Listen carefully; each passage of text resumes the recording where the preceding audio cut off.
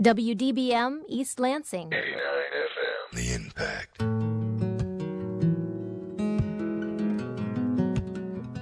You're listening to Impact Exposure.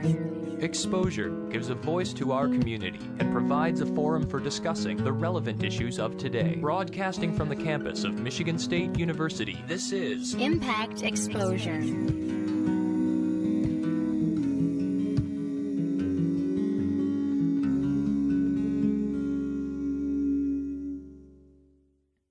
You're tuned into Exposure here on Impact 89 FM. I'm your host, Daniel Rizal. Tonight, we usually host Sexposure, but due to some last-minute emergencies, we had to cancel until next month's episode. Instead, we will be reflecting on our achievements and awards from the 2015 Michigan Association of Broadcasters competition that were announced earlier this year. Along with winning Station of the Year, Impact 89 FM scooped up awards in other categories, which you will be hearing from tonight. We'll start with former news director Stephen Rich with his feature on Distilling Michigan, which placed second in the news feature category. We then go to current news director Quinn Hoffman with his feature on the emergence of graphic novels, which placed third in the news feature category. Stephen Rich returns with his interview on College Radio Day that placed first in the talk show category, and from there, we'll play one of our staff picks on zines done by our station manager, Gabriela Saldivia. We'll close off the show with an interview with band Desmond Jones, done by our former news director, Abby Newton. But first, here's your weekly Impact Update. Now it's time for an update from Impact News. Exposure will begin in just a moment, but first, here's your weekly Impact News Update. This week, an Oklahoma Legislative Committee voted to ban the teaching of advanced placement U.S. history classes. The author of the bill, Republican Dan Fisher, said the state shouldn't fund the college-level course in high schools because he believes the class emphasizes what is bad about America and characterizes the U.S. as a nation of oppressors and exploiters. However, after facing criticism, Fisher withdrew the bill later in the week, saying that he plans to submit a new bill requiring a state review of the AP course rather than its complete defunding and replacement. Next, we go to Impact reporter Kim Alshatel with an update on a conflict in Syria. Early Sunday morning, NBC News reported on Turkish troops invading Syria late Saturday night in a successful attempt to rescue 40 soldiers who had been surrounded by ISIS militants. The town of Ankara, Syria, is home to the tomb of Suleiman Shah, who is in relation to the founder of the Ottoman Empire. There has always been soldiers guarding the tomb, and they are typically rotated every 6 months, but because of the ISIS presence, these soldiers have been stuck there for 8 months. Turkey has not had troops in Syria since Syria's civil war 4 years ago and did not get permission for the mission that required tanks, drones, reconnaissance planes, and several hundred ground troops.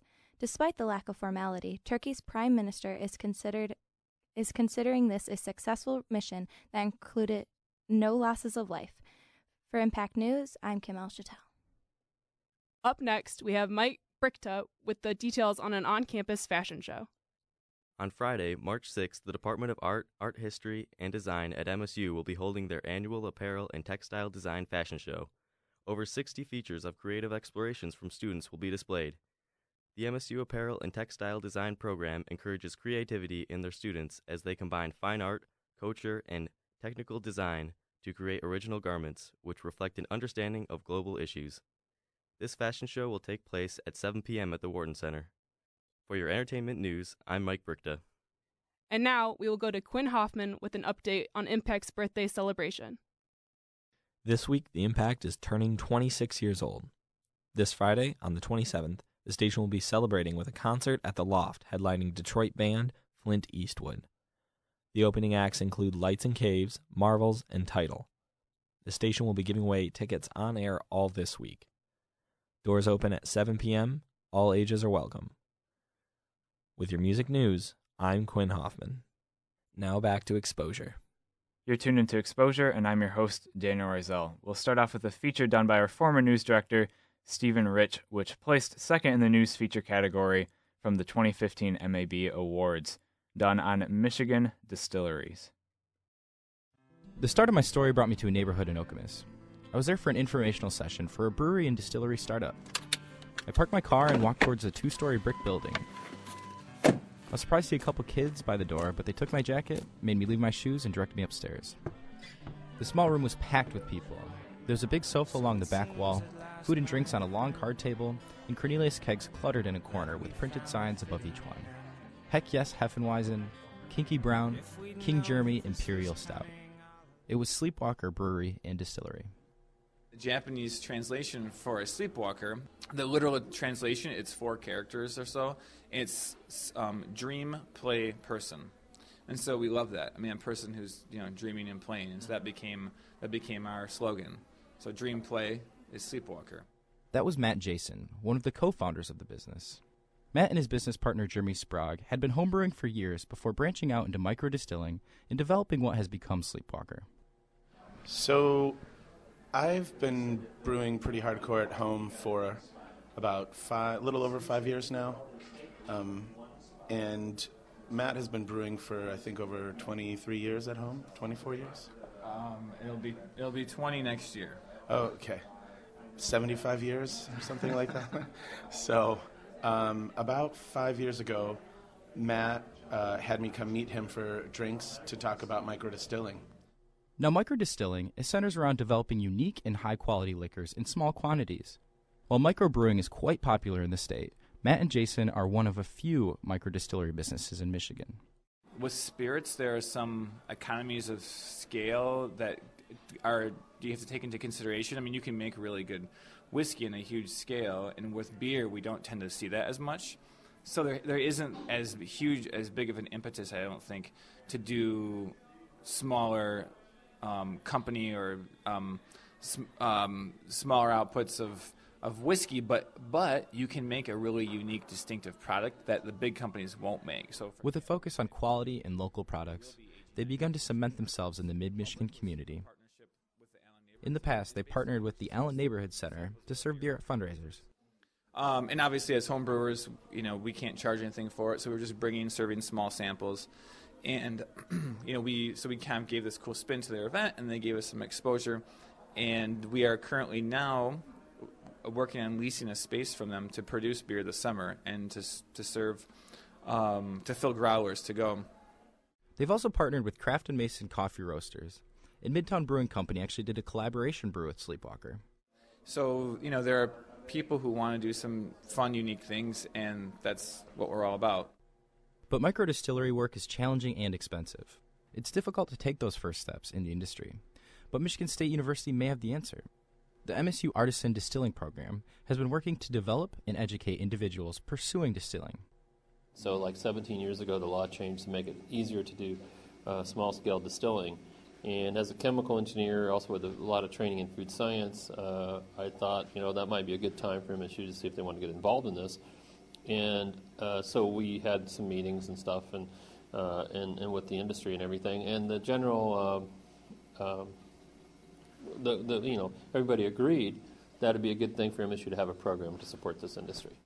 And Dr. Chris Berglund is the professor who founded the educational distilling program and its commercial partner, Red Cedar Distilling. And years later, the distilling program remains a unique resource here at MSU. This is the only distilling program in the United States. This is it. and so we have a really good position to train people. People come from all over the United States and Canada and even Mexico to take workshops we have. And so we're not just the only one in the U.S. We're kind of the North American center for this sort of thing. And that's really good, because I think that you always, even if there's only one, you want to be the best, right? So Berglund said that the focus remains on giving students tools to learn about the industry. Everybody that works here right now is an MSU student, and either a graduate student or undergraduate, and even people tending bar, in the tasting room, are MSU students, and so we really try to keep the MSU stuff as a really kind of in the front. From a cohesive relationship with the big-name companies to the growth of the spirit industry as a whole, Berglund told me that the future of craft distilling was looking bright. Whiskey alone is growing between 4 and 8% per year, and so it's really a big growth market.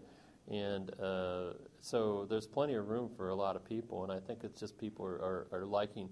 They like the sort of the buy local spirits, wine, beer. The local stuff is really popular.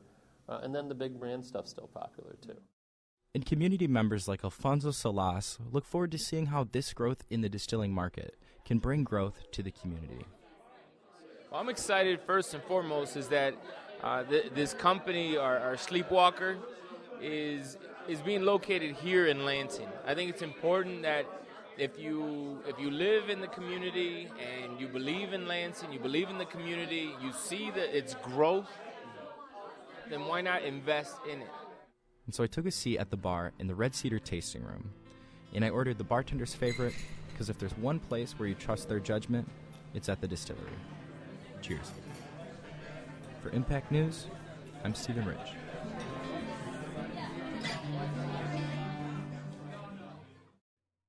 Up next, we have a feature that placed third in the news feature category, done by our current news director, Quinn Hoffman. It's on the emergence of comic books or graphic novels. I'm not really sure what the difference is, but we can take a listen.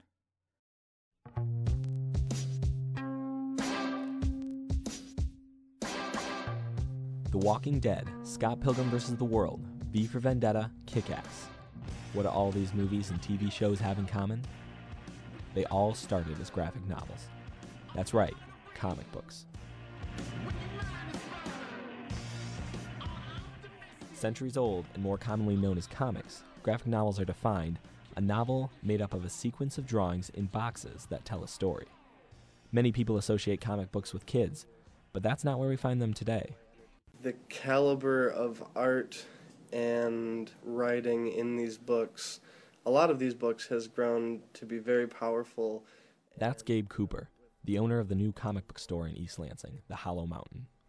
With writers like Alan Moore and Brian K. Vaughan and Frank Miller, leading this kind of, modern revolution in literature. Just because they have illustrations doesn't make the words within them less powerful or meaningful. If we didn't have this big, pulse in popular culture that's pushed, the word comic book, the word graphic novel into the forefront of entertainment, we wouldn't see a lot of these opportunities arising for, self-published comics and independent artists and writers.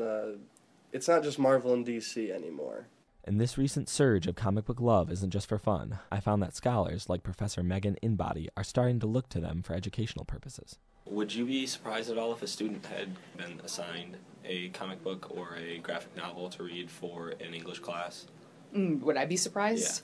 Yeah. I don't think so. There's a lot of talk about, including more forms of visual culture as worthy of literary study. I think more and more English departments are taking the kind of ways that we study old traditional texts and are applying them to newer media like film and, various digital texts. So trying to stay up with the times and stay relevant. She says that the English major is going through a period of transition, and where it's going just may start to include a lot more comics. Ian Baker, an MSU sophomore who studies advertising, was assigned a graphic novel, Persepolis, for his humanities course last semester. I thought it was really cool because, it's not just reading, it's a combination of art as well. After talking with the experts for a couple weeks, I found out that our very own Michigan State has the largest comic book collection in the world that's open to the public. So I decided to meet with the owner, Randy Scott, to tour this prestigious collection. The new 52 is ending up here. He told me that comics were given a bad reputation through the funny pages in the 1920s, but he believes that, although there are still some stupid comics coming out, they are gradually being taken more seriously. So a lot of people, especially people older than me, grew up in the time when those things comics were being denounced by senators on the air and all that kind of stuff. So it's been a long struggle, and now there are a younger generation of professors who don't have that stigma automatically built into them. The 1950s is widely referred to as the golden age concerning comics, and it was, for the kids. But the love for the medium in adult audiences seems to be growing every day. And this rapid growth is causing some people to start to ask, is the age of the graphic novel closer than we think? For Impact News, I'm Quinn Hoffman.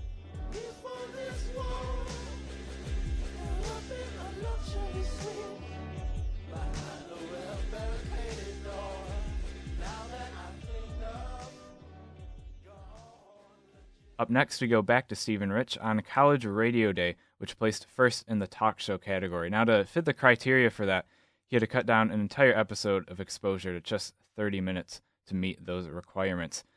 You'll hear from Scott Westerman and his experiences in MSU student radio from back in the 1970s, along with another MSU alum who is the current director of Michigan Radio. You'll also hear from Doug Blake, the founder of Pirate Media and Promotions. This Friday, all across the nation, colleges and high schools will celebrate their student-run radio stations. And here at The Impact, we wanted to give you an inside look at our history and look at the future of college radio. We kick off the show with a conversation I had with an MSU alum and current executive director of the MSU Alumni Association, Scott Westerman. My name is Scott Westerman. I came to Michigan State University in 1973, and I came specifically because of student radio. I always wanted to be a guy who owned radio stations. I started working in radio when I was age 14 in Ann Arbor while I was growing up, riding my bicycle there before I even had a driver's license, before school and after. And so MSU was the place to go. Back then, we had 5 student radio stations, 4 in the dorms and then WMSN, which was in the basement of student services. And I was lucky enough to be housed in Wonders Hall, and we had a radio station in the basement there, WEAK.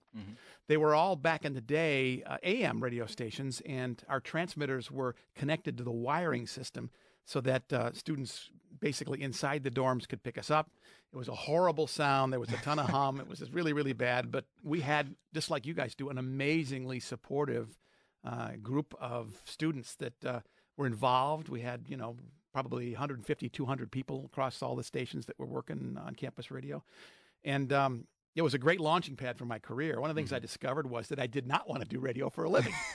So when I was, after graduation, I kind of floated into the cable TV industry. That was the majority of my career, with a 5-year kind of entrepreneurial hiatus in the middle. And along the way, every good thing that seemed to happen to me in my career had a Spartan connection. So when the opportunity came to become the head servant at the MSU Alumni Association, I jumped at it, and it's turned out to be the best thing that ever happened to me. Well, great to hear. And I actually never knew that that MSU Radio started as all the different dorm radios. I heard about this earlier this year, and I was just blown away that it was kind of like within its own building each. So there's only 5 total stations, so there's 5 buildings essentially that had a station? Well, the way that it worked was back in 1957, right after Brody was built, a bunch of kids came up with the idea of student radio on what they call carrier current broadcasting with an AM transmitter. And they built, it was a homebrew transmitter they called Cheyenne Brody. And for 10 years, they transmitted out of the basement of Brody Hall. They originally homebrew equipment. Along the way, they got enough funding that they were able to buy a Gates Yard, which was the state-of-the-art, kind of like your digital, equivalent of your digital gear this year. And as the interest in radio grew, the signal kind of spread further across the campus. And by the time I got here, there were 5 stations. There was a signal in every dorm. So if you lived in the Brody complex, you got WBRS. If you lived in Wonders and Wilson, you got WEAK. If you were in Shaw, you got WKME. If you're in McDonald and Holmes, you got WMCD. And everything else got WMSN. And there was a lot of time during the day when we would actually pot up the network and take their programs. They had something called Ellipsis, which was the equivalent of Exposure back in the day. And that was something that we all the stations carried during prime time, if you will. So it doesn't sound like there was much competition. It was kind of everyone working together within their own parts of campus as kind of like a network? Right. That's what it was. It was the Michigan State Network. That's what WMSN stood for. Very collaborative. And all of us who worked in the dorm stations eventually did at least one shift at WMSN. That was the place that had the best gear, the largest record library, and the most resources. So besides being a DJ, what sort of, did you do anything else while you were at the student radio stations? Were you guys set up a lot like us, where we have directors kind of leading different departments? What was the setup like when you were there? It was very similar to what you have now. Every station had its general manager, student general manager. They were paid. And we had the music director, production director, traffic and continuity, which wrote basically the cards that we read, just like the cards that you have today. In some cases, promotion directors. And there was a radio board, like you have now, exactly the same kind of makeup from the various constituencies that we served. And then, so with the dorm stations, one of the things I was kind of interested in, you might have touched on this a little bit, but was there any like specialization of sound between the different dorms? Like, could you tell if you were listening to WEAK compared to one of the other ones? Right. Oh yeah. Each dorm had the personality of its general manager. So at WEAK, we were very much what we called progressive rock, which now you would think of as classic rock. We loved to break new music. We interviewed bands when they came through and that kind of stuff. WMCD was the one that Steve Schramm ran, and he's the guy that now runs Michigan Radio in Ann Arbor. Back then, he and I were screaming top 40 disc jockeys. We were both working at 94.9 FM, playing the hits, and he wanted to play top 40 at WMCD. So he went out and had a jingle package recorded. He taught his guys how to be top 40 jocks, and that station sounded just as good as anything that was on the air in the market. Wow, that's impressive. And that's just, I mean, to me, that's so funny because, I mean, we do have specialty shows, where we'll feature different music, but Impact definitely has this very distinct indie music sound to it. So the fact that there was just very different stations to each dorm, and I can imagine a student who like comes to Michigan State is really into progressive rock and then gets the top 40 station. That would be kind of funny. Well, and that was the interesting thing though, because I mean, even in the top 40 formats, I mean, there were times of the day when you might hear WBRS or you might hear WKME, depending upon how things were scheduled across the network. I mean, like today, they had the same problem that you guys have, and that is getting people to show up for shifts. So as they worked out their week, the best thing that could happen for you if you were a DJ in Brody or Wonders or Shaw was to have all campus. If they put you up on all campus, and we're talking to everybody across campus. That was awesome. And it was really a neat way to build fan base. There were guys that lived in homes in Hubbard Hall that loved WBRS because of the kind of stuff that they did. At the end of the day, if you listened with any regularity to student radio back then in those days, you got a good kind of broad taste of all the different formats. Mm-hmm. And this is probably going to be the toughest question I'm going to ask, but during your time at college radio, what do you think is the most memorable song or the favorite song that you played? Oh my gosh. Well, it's a tough one. during campus radio, I was a top 40 guy back then. So my favorite song was Midnight Confessions by the Grassroots. I loved Chicago. We played a lot of Chicago because they were just getting going. So probably Make Me Smile by Chicago. Favorite album of all time still, Abbey Road. Nothing like it. You can listen to it from beginning to end. It's one big symphony. And the record we played most often was a horrifically obscene song by Nilsson called You're Breaking My Heart. Because the one thing that was different then than now was that we were not FCC licensed stations, and anything went. So encouraging our student DJs to keep it clean was always a big challenge because the students knew it. So they would always call and say, hey, will you play You're Breaking My Heart by Nilsson? We knew exactly why they wanted to hear that because it had one of the most important of the 7 words you can't say on radio and television. Oh, no. It's like watching The Big Lebowski over and over again. Well, thank you so much for talking to us. We've been talking with Scott Westerman, who is the executive director of the MSU Alumni Association, and he helps us out a lot here at the Impact. So thank you for all that you do for us. My pleasure.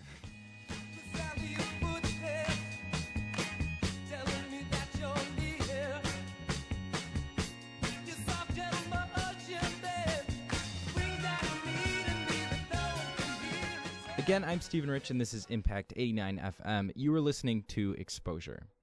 If you've spent any time driving across the state, chances are at some point you've tuned into a Michigan radio station. With stations in Grand Rapids, Flint, and Ann Arbor, the NPR affiliate covers almost all of Lower Michigan. And it just so happens that the director of the station is also an MSU campus radio alum. He called the station to talk about his history with college radio. So my current responsibility is I'm the director and general manager of Michigan Radio. We're the NPR news station here at the University of Michigan, and I know you're saying a Spartan is at the University of Michigan, but I'm very proud to serve the institution here and certainly love my alma mater, and I'm not conflicted about it. But Michigan Radio serves the entire state of Michigan with the most listened to public radio service in the state. And we are one of the most listened to public radio stations in the United States in terms of overall audience market share. We've been on the air for 66 years serving the state of Michigan and have been a news and information-based formatted station since 1996. But this is not where I've spent all my career, but I have been here for the last, 8.5 years. I was curious, for you, coming from more of the commercial stuff, was there a lot of stuff that you've used in the past, or a lot of strategies that you've used that work at Michigan Radio, or was it a big transition coming there? Well, I think the biggest transition is first understanding how public radio is organized as an entity from the business side of things.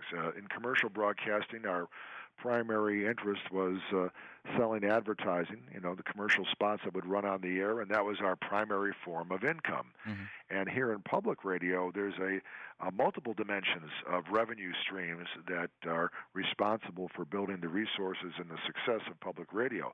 At our station in particular, 62% of our revenue comes from membership, from individual donors who either make sustaining gifts or gifts during our pledge drives or annual gifts, and that represents 62% of the money we see every year.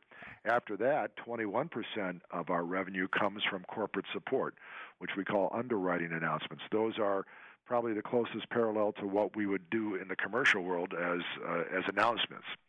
Then after that, we have other types of revenue. We have grants from the Corporation for Public Broadcasting. Separately, we also have grants that we solicit from foundations, and then we have other sorts of incremental income from various other sorts of opportunities that we enterprise with.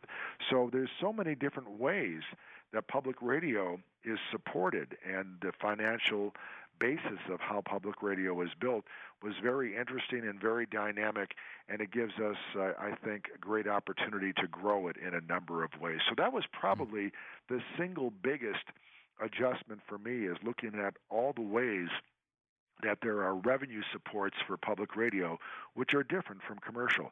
The other thing that is very attractive to me personally, and this is a very high compliment to the University of Michigan, is that we are able to run our operation locally. There is a respect for the firewall in terms of our journalism and the way that we can independently report and independently enterprise stories that are going to be on the air at Michigan Radio. There isn't an oversight that causes a problem with the quality of how we do our journalism.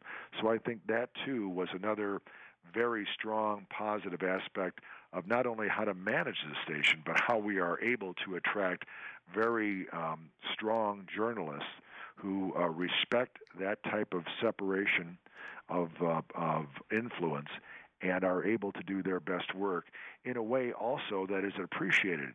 In public radio, we have the opportunity to run stories that are not just 10 seconds of a soundbite, but are 3 and 5 and 10 and 12 minutes long, depending on the value of the story. So there's a number of different environments inside of the public media and public radio world that make it very attractive, and I can understand why journalists are drawn to it, because there is a pure appreciation for how storytelling is crafted and how the news that we report is properly vetted and properly researched to be accurate and in depth. And so now that now that I have more of an understanding of what you're doing now and just the general direction of Michigan Radio, I was hoping you could take kind of a step back to the beginning of your career in radio. We talked with Scott Westerman earlier in the show, who actually told me he came to Michigan State for the radio. So did you start working in radio before you came to Michigan State, or was Michigan State really your first taste of the radio? I toured Michigan State and the campus radio operation in my junior year of high school, and I had heard about it. I actually was accepted to both Michigan and Michigan State. And, of course, the University of Michigan had a student radio station, still does, WCBN. But I had heard that the Michigan State operation was far more diverse, and at the time, at each neighborhood station, there were probably anywhere from 30 to 50 students that were on the local neighborhood station, and then the WMSN had 50 or 60 students as well. So there were a lot of students involved in campus radio back in those early formative days, and we all had a high degree of pride and participation to make it sound as meaningful to students as we could and as professional as we could. And I understand that, were you managing one of the stations, WBRS, correct? Well, my first day on campus at Brody Hall, I was in Bryant Hall. I dropped my bags and immediately went over to WBRS and applied to be on the staff there. And within the afternoon, they had me on the air. And as a freshman, I became what they called the chief announcer. It was the person who trained all the incoming students on how to operate the equipment and how to follow the station's policies and procedures and how to be a disc jockey. And so I did that initially, and then the second year I was the program director at WBRS in Brody. And then by my junior year, our network manager, Mark Conlon, said, we have an opportunity. We need to have some new leadership over at the McDonald Hall radio station, WMCD, and they asked me to take over that station, which I did. That's where I became the general manager at that station. And in my senior year, I became the general manager of WMSN, the network station. So you almost hit every single radio station on campus. Yeah, I played the circuit and really loved it. We had such and this is not just being boastful and wanderlust, but we had such a bumper crop of strong, talented contributors to campus radio in that mid-'70s era.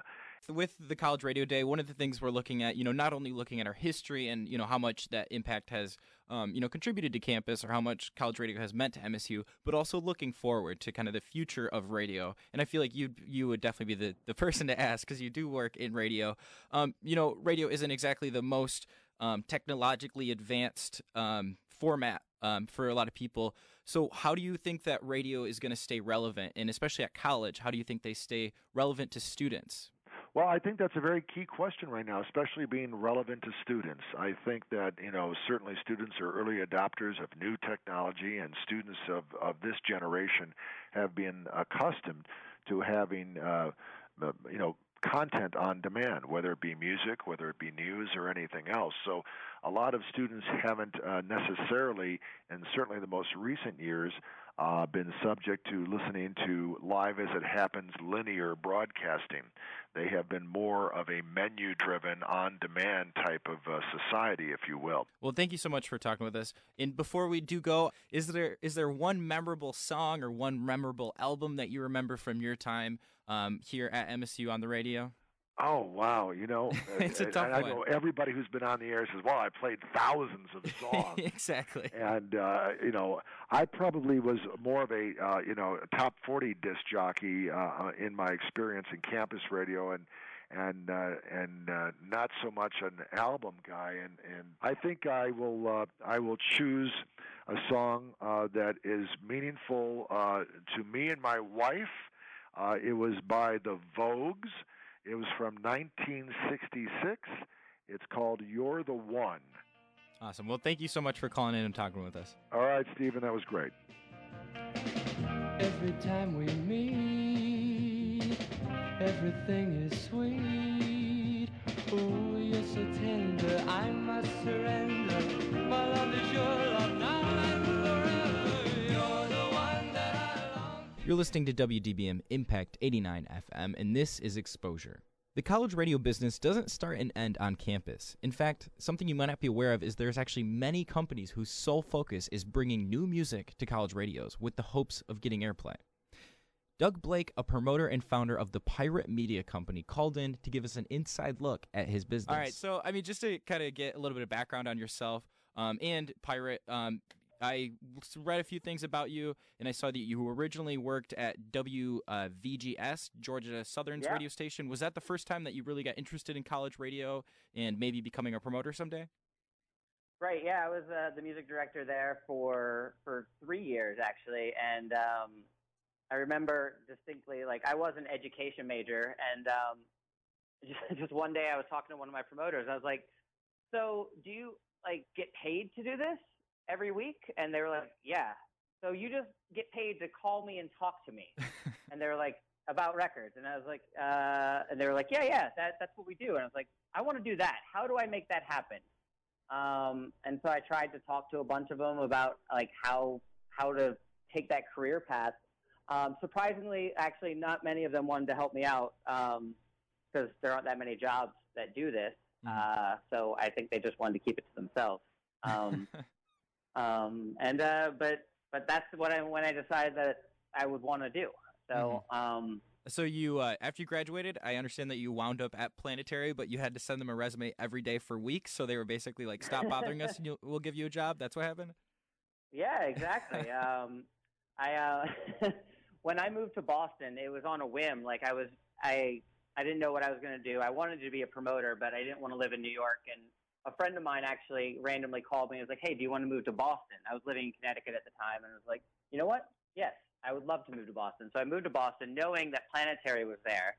I started sending them a resume every week. At first, it was just like a normal resume the first week. Didn't hear anything back, and I like to be tenacious, so I ended up sending them like a pre-recorded show that I did of like me at VGS. Then I sent them articles that I did while at the school paper. Then I sent them a huge package I put together of like a magazine article somebody had written about me and some other things that I did at VGS and at Georgia Southern. And eventually the owner of Planetary called me. I was like, "We would love to offer you a job as receptionist." And I was like, "Okay, that's great. The one condition is you cannot send us any more resumes." I was like, "Sure, that's fine." And then before I accepted the job, I was like, "Well, I'd love to be the receptionist if I can intern in the radio department as well." And he was like, "I don't care. Just don't send me any more resumes." Gotcha. And then from there, you eventually helped found Pirate. Do you mind talking about how that process happened? What led you to want to, start your own company? Yeah, Steve from who is at Pirate, co-founder of Pirate, also worked at Planetary, and we were, pretty much done with promoting. We had been there for 3 or 4 years. We had done the whole promotion thing. We were tired of what we were doing.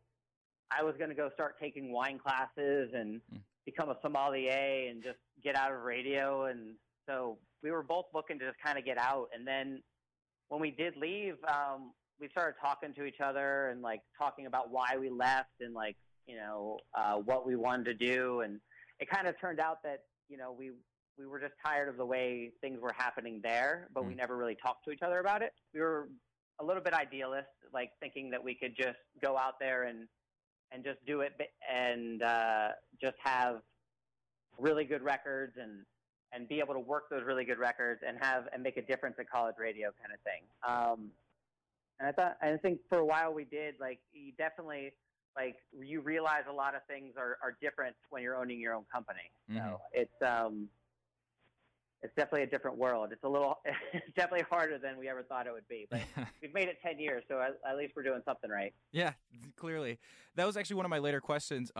Do you guys now promote music that you not necessarily don't think has a chance, but maybe something that you're not a fan of? Is that a challenge for you guys? Well, it was a challenge at first. For me, I always wanted to like everything in order to work it. And I'm not going to name any names of bands, obviously, but there's some bands that we work that I do not like at all, but they actually do very well on the charts. You know what I mean? Yeah. So my taste, might not change, but college radio's taste is always changing. And so for people who aren't really familiar with the job of a promoter, can you describe how you interact with each station? Because I understand that you talk a lot with the music directors. Can you just describe that whole process? Yeah, for me, it's different for everybody, and every promoter is different.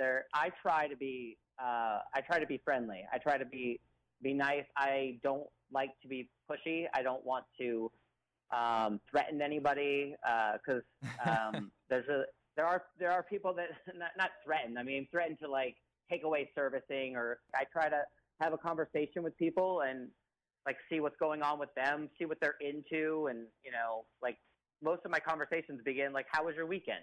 Tell me what you did. And then hopefully they'll want to know about my weekend. I'll tell them what I did, and we'll talk about what's going on. And I actually really like talking to music directors about everything else that they like as well. Try to get an idea of what music aside from mine that they're into, so I can better send them records from our database, that kind of thing. But if you don't like it, tell me so I can report back to the band that you don't like it, that you thought the vocals were whiny, that you thought that like the bass player didn't know what he was doing, or that the drum sucked. Like, just tell me what you think about it, and I'll report back.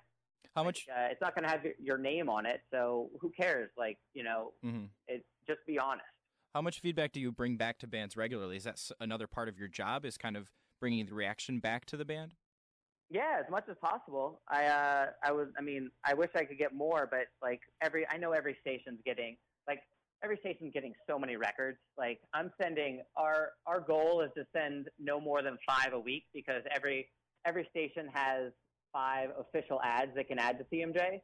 So our goal is to have no more than 5, because our philosophy is if you liked all of our records, we want you to be able to add all 5. And if you have 6, you can't add all 6. I think you touched on this a little bit, but I wanted to ask, why promote college radio at all? Why promote to college radio at all? What really makes it special or different to you, and what do you hope the future of college radio holds? Well, I feel like college radio is going to be important, and is important for every upcoming artist. It's one story. One band that we've worked every record of is Tegan and Sara. The first time I worked Tegan and Sara, like maybe 12 stations cared, and they fell in love with them. And then next time the record came out, we have 30 stations. And then next time you have 50, and then 100, and then it just grows every time. And that's what's great about college radio is if you put the effort in at these stations, they're going to come back to the record the next time and support them. And then eventually the bands will graduate, like Tegan and Sara, like don't need college radio now, but they still send it as a thank you to these stations out there. It's great to have seen us build the base and then them kind of like graduate from that, as I was saying. Yeah. And I think it will continue to do that. The biggest problem I see with college radio right now is that it's like the schools don't see it as important as they used to, so they're not funding it as much. And I think that will continue to be the case. I think like many other stations will probably lose their broadcast rights, and they'll like go to more of a internet type basis, and that's going to suck for a while, but I think it'll definitely get better. I think, hopefully these internet stations will find ways to interact with their community in the same way that they used to, like as a regular signal. Mm-hmm. At least that's my hope. I hope it just doesn't die away. I don't think it will. I think there's still big importance for a lot of bands like to get their start. Mm-hmm. Well, again, thank you so much for talking with us. And before I let you go, I did hear, besides a passion for music, that you are quite a wino. So if you could give us, if you have a good pairing of a band or an album and a bottle of wine, what would it be? It's a tough question, but it is a tough question. I mean, personally, I would pair Tegan and Sara with a nice bottle of Pinot Noir. Like, they would go very well with a nice Pinot Noir because they're elegant and yet rich at times.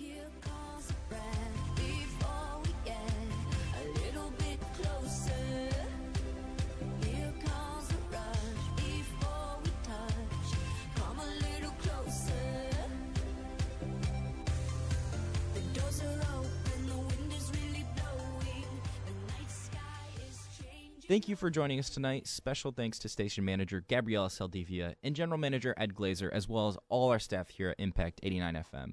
Tonight's show and all other exposure shows can be found on our website at www.impact89fm.org. Tonight's show is definitely worth checking out if you're interested. We have links to some of the fine work of some of our guests, and you can find more information about College Radio Day as well. I'm your host, Stephen Rich, and we'll be back again next week at 7 p.m. You've been listening to Impact Exposure, 89 FM.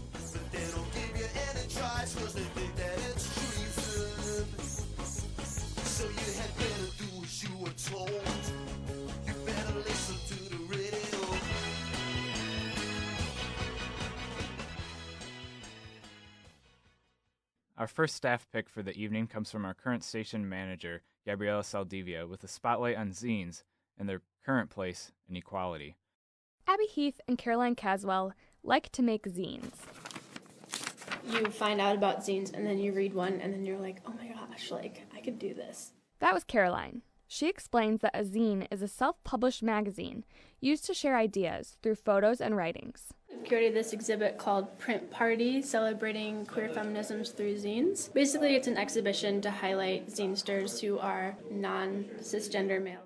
Cisgender means that the gender identity assigned to a person at birth is the gender that that person identifies with. Caroline and Abby's exhibit, held at the Michigan Women's Hall of Fame in Lansing, aimed to show off the work of people who do not fit in this definition. Usually in exhibitions or just in general in society, those voices are cast to the side. But the exhibit wasn't all serious. My name is Spencer Perrin, and I'm reading Left Hand Lenore, Volume 1.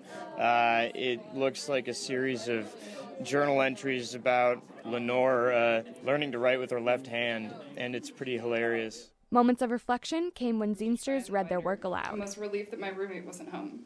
It fit snugly and flattened out my chest, though maybe not so much as I had hoped or expected.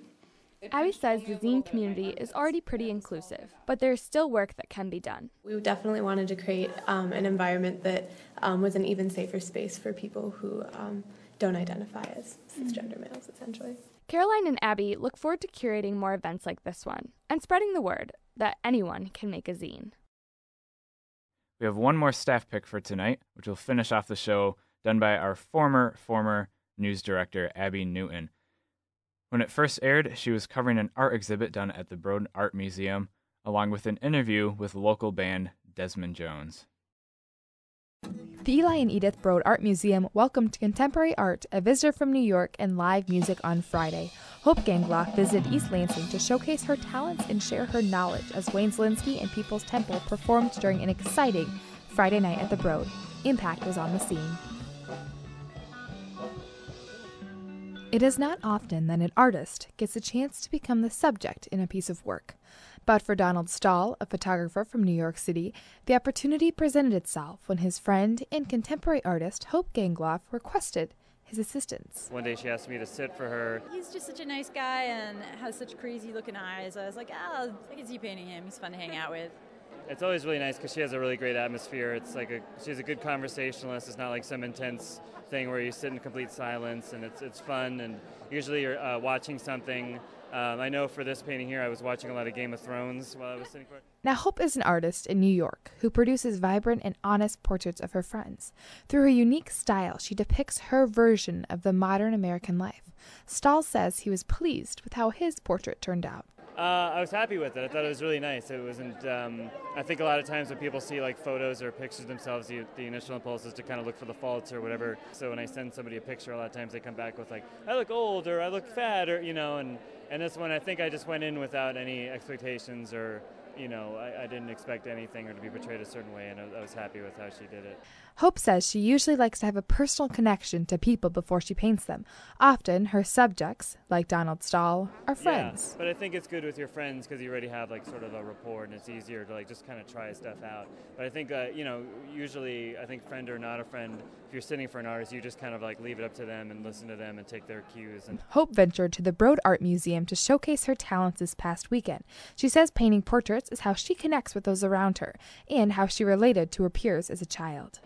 When you're a kid, you just do cartoons of the way that your mom drives badly. You like start doing cartoons and you get the likeness. It was a fun way to entertain and tease and relate to my peers and family. People from the area gathered to engage with Hope and enjoy the new exhibit. Community resident Kazako Thornton says she appreciates the difficulty of contemporary art. Well, contemporary art is a very difficult art to understand. Some you love it immediately, some you wonder what is this for, but the more you learn, the more you understand it, the better it gets. Yeah, it is a very wonderful for our brains. Now, Hope also came to East Lansing to embark on a unique mission. The Broad requested Hope's skills to paint a mural on one of the walls of the museum. The catch? The wall reaches about 2 stories. And is actually angled. Well, you should try leaning up against this wall. It is a real killer, so it's not really a vacation. It's seriously, I wear knee pads and I lean against the wall and I have to bend my back like this to kind of hold the cup, brace my elbow, and paint. It's outrageous. It's a crazy Just angle. like Hope doesn't plan out her pieces of work before she paints them. Once the person's there, then I start planning. I kind of hop around in front of the canvas, make a couple of marks, try to figure out how to fit people onto the canvas. She didn't plan on hopping around as she scaled the wall of the Broad Art Museum this weekend. However, she enjoys the challenge. And as the contemporary art was showcased inside, performing art was showcased in the courtyard of the museum on Friday. Wayne Zielinski and People's Temple performed into the night as Hope Gangloff, Donald Stahl, and the community celebrated the new exhibit. For Impact News, I'm Abby Newton.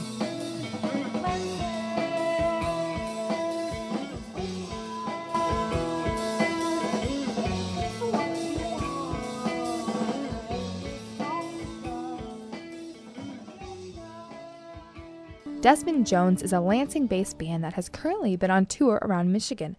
Although no one in the band is actually named Desmond Jones, I caught up with the group last week. I'm John Novak, and I play the drums. I'm Isaac Berkowitz, and I play the guitar. I'm Chris Boda, and I also play the guitar. I'm George Falk. I usually play the saxophone, but I'm playing violin today. I'm John Loria, and I play the bass. Well, welcome to Exposure. Thanks for having us. This is Desmond Jones. Well, we got the name actually from a Beatles song. Okay. From Obla Blah Da. So Desmond and Molly Jones. So. Are you Beatles fans? Yes, I am. We are. I don't think. We like the Beatles. Yeah, everyone likes the Beatles. So Desmond Jones was an okay name. You solidified yourselves on that. We had some other options, but they were a little weird. So. Do you want to share some of those options? Jelly. Toad Frog was a big one. Frosty Nips, I believe. Ooh. that could be open to interpretation, I think. Moon Rover. Yeah. Moon Rover was a big one. That was actually a really good one. I liked that one a lot. It's a good one. I feel like if you had that, it'd be more like the space music, this like retro feel. But what is your style of music? How would you describe it? I don't know. It says Spacey Folk Jam on the Facebook page, so maybe. But it's like pretty much rock and roll with a little funky twist to it, I guess. Would you agree? Yeah, more or less. Yeah, we play a lot of funk, blues, jam stuff. Are there and certain some artists jazz. that have inspired you to play this, or that you kind of look after to not imitate, but have similarities? Yeah, we're really influenced by people like Frank Zappa, like a lot of jazz people like Mingus and Coltrane. And then, obviously Fish and the Dead, stuff like that. So it all kind of just comes together in this weird... Spacey folk. Yeah, exactly. Perfect. So when did you start becoming a band? John and I started playing in 6th grade or 7th grade. Wow. 6th grade. Yeah, so we've been in bands all through middle school and high school. And then we got here, and we didn't really play much beginning of the year. And so at the end, I was like, all right, well, I kind of want to get something back together. So grabbed John, and then we made flyers. And I put them up around the school. And Chris was actually the only one that replied to it, so that ended up working out. Yeah, so we played one show in 2012 in the spring. It was like April. Yeah. During the spring semester. And then we played a couple times over the summer, just knowing that we were going to do something next year, but not knowing what. Mm-hmm. And then we put out a Craigslist ad. And that's how they got me. So we got frequent Craigslisters. We're all still alive, don't worry. Oh my God. I just moved to East Lansing, and I was looking for jobs wherever I could look for them. And Craigslist was obviously one of those places. So in an effort to convince myself that I was still being productive, but not being productive, I ended up browsing a bunch of like the musical and creative, like what is it, like gigs? Yeah, I think you guys posted it in gigs. I didn't even know there's a category of gigs. Yeah, most of it is like looking for adult film actresses, but then I can imagine so. And then right below it is an ad for a saxophone. Spacey folk music. It was for, I believe, saxophone and keys. And I showed up one day, and Were you a little nervous? I wasn't too afraid. We were pretty intimidated. Like, you just walking into like some death trap. Yeah, some alley. Some saxophone experience. Moral hall. Is a must. But, Isaac and I were impressed right away with both Chris and George. And George came in to play the saxophone, and Isaac and I, all through high school, have always wanted to have a horn section. We actually got a double sax response on that day because another person showed up for sax, and He played with us for quite a while, but he plays with us no longer. But it was peaceful. Okay, good. Yeah, if he's listening, James, we miss you. Yeah, James, come back. Come back. There we go. Yeah, Isaac and I almost felt like we were auditioning for George at the time because we were so blown away by his talent, and that was one of the biggest pickups we've ever had. Yeah, that was sweet. Well, that's very nice. George. It took us a really long time to find a bass player, too. We actually went through 4 bass players. Well, 3 before John. Yeah, 3 bass players. Actually, 2 people from Wayne Selinsky were our bass players.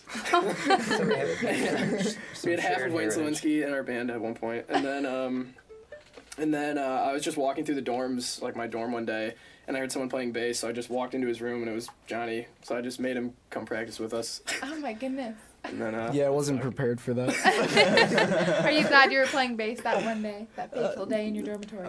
Yeah. It was quite a surprise when he walked in, but... Isaac never knocks. Yeah, he didn't knock. I just, until he, practically tapped me on the shoulder, I had no idea he was in there. You were in your zone, weren't you? Yeah, so to speak. Now, what's been your favorite place to play so far? I'm always a big fan of the basement shows. Yeah, I agree. Co-ops, The basement's the best. I don't know, we've played at... Hedrick? Hedrick. That's Hedrick. Yeah. We did Orion and Vesta, and those were all just great shows. Oh yeah. And do you guys create your own music lyrically, or do you just play songs that have already been created? What's your style in that sense? It's mostly originals. Okay. We'll do covers like normal bands will. We'll throw in a couple per set, but it's mostly original stuff. We like to throw some crowd favorites in, at parties and stuff, just so to keep people interested. So, who does most of the writing? This guy. Yeah. Isaac. I do. So you don't knock, but you do write. So that's good. Now, what do you guys hope for the future of this band? What's next besides the tour of Michigan? Tour the world. No, we're probably just gonna keep playing and take it seriously and just see what happens. Yeah, I don't think we really have a lot of expectations. It's just fun. That's good. Yeah, just try to build up as much of a crowd as we can.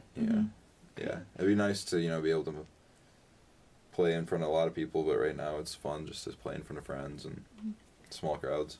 Is there anything on the band's bucket list? Maybe places to play or people to play for? I don't think we ever thought about that. We should probably do that one day. Make a bucket list. Like a realistic one? Or? Yeah. No, whatever you feel. It can be both. Bucket list, dream list. Bucket list is, can be whatever your heart desires. We talked about wanting to play at Red Rocks, which would be amazing. Mm-hmm. I always argue Madison Square Garden though. Yeah, but I don't know if that's gonna happen. Don't set your own limitations. It's like a dream. Yeah, it's a dream. That's a dream. Red Rocks is big enough. Have Chris's basement back would be good. Yeah. Also a long shot. Yeah. Well, gentlemen, thank you very much. We're going to close the show with you. So without further ado. Yeah, thanks for having us. Thank you. Thanks a lot. All right, we are Desmond Jones, and this first song is called Damp as the Dew.